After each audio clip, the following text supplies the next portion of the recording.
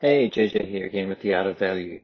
Okay, so today what caught my eye was a Ray Dalio article from Ray Dalio of Bridgewater, and he posts things on his LinkedIn. So the link is, if you're on video, you'll see the slide. The article is called "The Popping of the Bubble Stocks." The Popping of the Bubble Stocks, an update from the 3rd of May. And it's very interesting. It's the next in the series of that he writes. And what he says first, me to introduce it, having been through many bubbles over my 50 years of investing, about 10 years ago, I described what, in my mind, makes a bubble and use that to identify them in all markets, all markets, not just stocks. I define a bubble market as one that has a combination of the following in high degrees: high prices relative to traditional measures of value, e.g., by taking the present value of their cash flows for the duration of the asset and comparing it with their interest rates. Unsustainable conditions, e.g., extrapolating past revenue and earnings growth rates late in the cycle when capacity limits mean that growth can't be sustained. Next, many new and naive buyers who were attracted in because the market has gone up a lot, so it's perceived as a hot market. Have we had that recently in the last couple of years? Oh, yes, we have. So, and the next one, broad bullish sentiment. Okay, so we've talked about the sentiment yesterday. I talked about sentiment being the worst it's been for a very long time. But in the last few years, it was like in 2020, it was kind of the opposite. So a high percentage of purchases being financed by debt, a lot of fraud and speculative purchases made to bet on price gains, e.g., inventories that are more than needed, contracted forward purchases, etc. What was shown in January and what is shown now, he talks about. So this is an interesting thing to me, and I posted this on a local investment forum, Facebook group forum, and I got a predictable response from Tesla fanatics out there. So sorry if you are. It's not what I'm saying. It's what Ray Dalio is saying. But I was kind of joking about Ray Dalio is dead to me now. Sort of sarcastic, I suppose.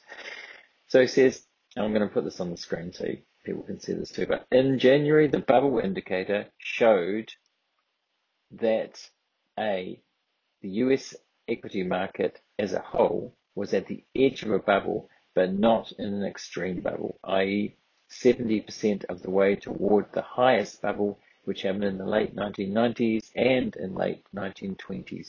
And B, the emerging tech companies, e.g., Tesla and Roku, which people obviously weren't happy to hear, were clearly in an extreme bubble.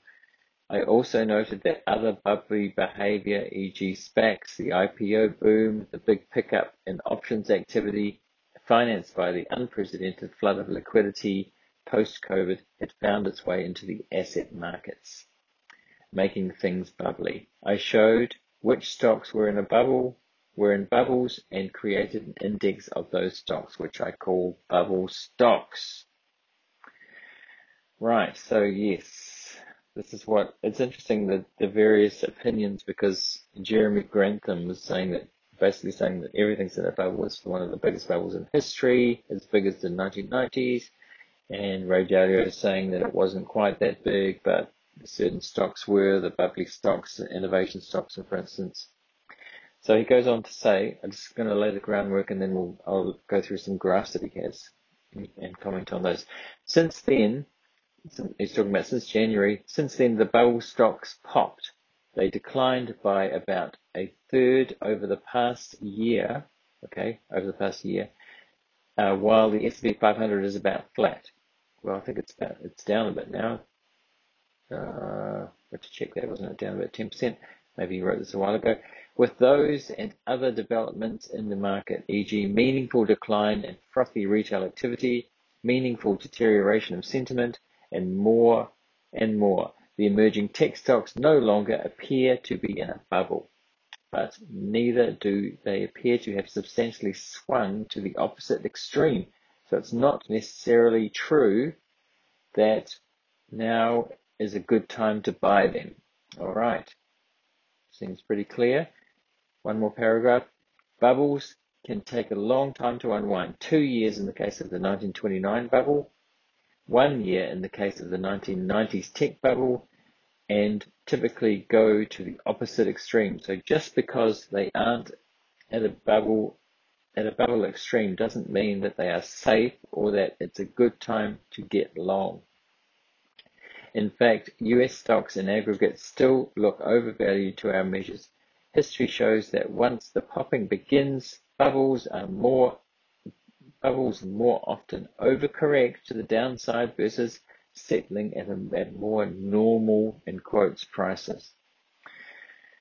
So yes, that's pretty clear from what he thinks about that. I don't need to really go over that, but I'll say that's interesting that he says that where the bubble's popping, it was like in innovation stocks and some highly valued tech stocks, the COVID beneficiaries, I like to call them now, rather than innovation stocks, because there were other stocks too that went up other than tech, but really the heat has definitely come out. So he's got lots of charts here which are interesting because he's done a lot of research over the years. And just to note that when I posted this on the investment forum, people immediately shot back, well, you know, he hasn't done well as an investor over the last 10 years, and you know, Bridgewater's basically passed. He doesn't know what he's implying that he doesn't know what he's talking about. But you know, I think I just looked it up, and Bridgewater's doing pretty well this year up until March anyway. They're beating the S&P 500. But you know, people were attacking that rather than what he's actually saying here and his research and so forth. It's kind of a typical response. So you know, even if Bridgewater hasn't been outperforming recently or even in the last decade, doesn't mean what he has to say is wrong or not interesting or valuable to look at. We can get something out of many things. So the bubble gauge, this is a graph. If you're just on audio, I'm going to explain it because, as I said again, the video is on YouTube and on Spotify. You see it, but I'm going to actually enlarge it so we can see it more. But so he's got graphs of the 1920s, the 1990s bubble, and today.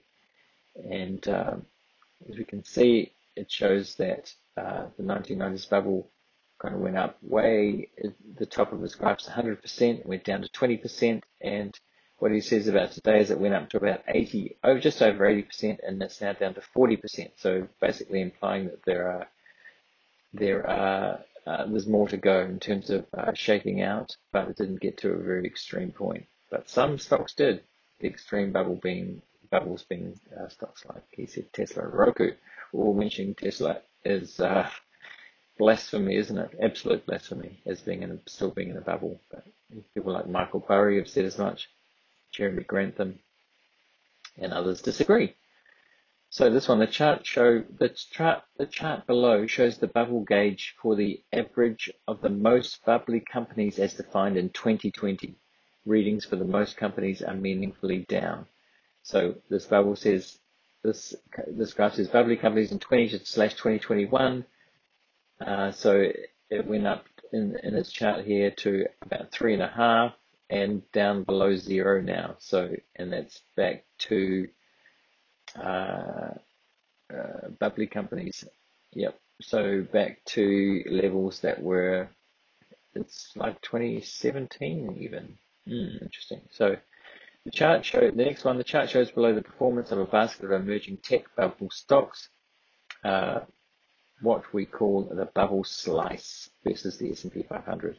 Prices have meaningfully declined and have given up most of their post-COVID gains.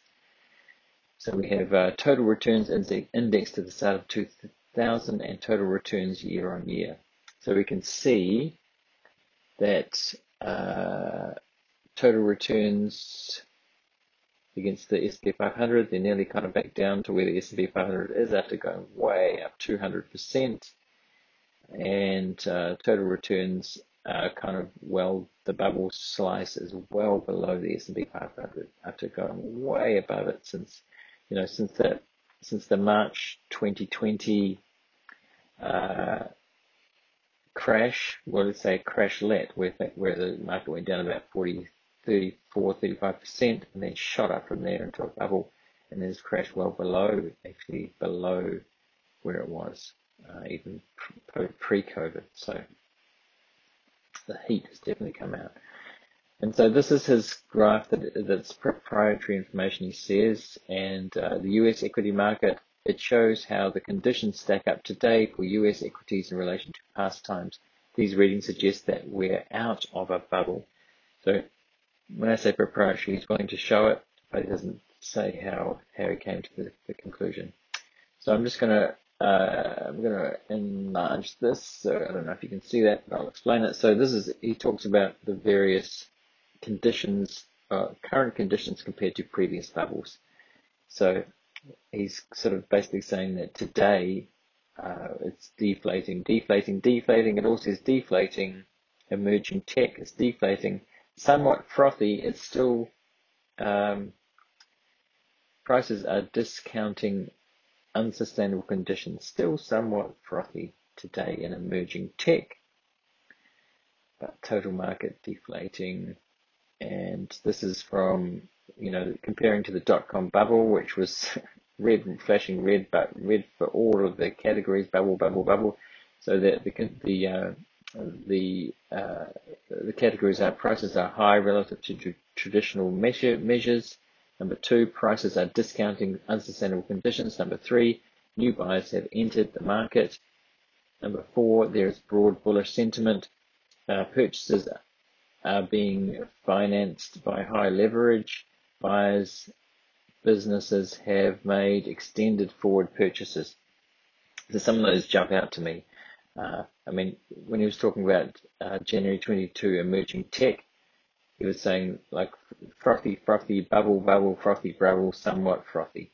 So that was the conditions. So, comparing it to past bubbles, he's got 1920s, bubble, and frothy for the last one.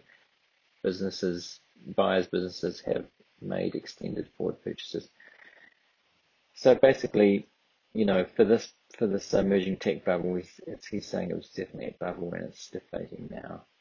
And for the total market in January 22, it wasn't so much so. Sort of said no bubble for prices are discounting unsustainable conditions, and no bubble, there is broad bullish sentiment. In January 2022, was it broad bullish sentiment? No, because it sort of fell off in November, December. Somewhat frothy, prices are high relative to traditional measures. Somewhat frothy, he said. So this is quite different from what Jeremy Grantham thinks. Basically, Dalio is saying that the bubble wasn't as big and it's sort of cooling down. And Jeremy Grantham was saying that the emerging tech bubble burst last February, and it's kind of now the generals are starting to be shot. So that's why the Nasdaq is starting to go down since November, December, into a bear market. And Dalio is saying that the bubble's deflating. So take what you will from that. That's kind of all I wanted to say today. There's one more graph here. Let's just keep going a little bit further. So the bubble pricing, the current read on this price gauge for US equities is around 50th percentile. So he's saying that the 1920s bubble was up to 100%, and the 1990s bubble up to 100%, and relative when they burst, it went down to about 0, and he's saying that we're now down to about 50% after being it seems to be about 90. So the bubbles weren't as big, but it's only kind of half deflated.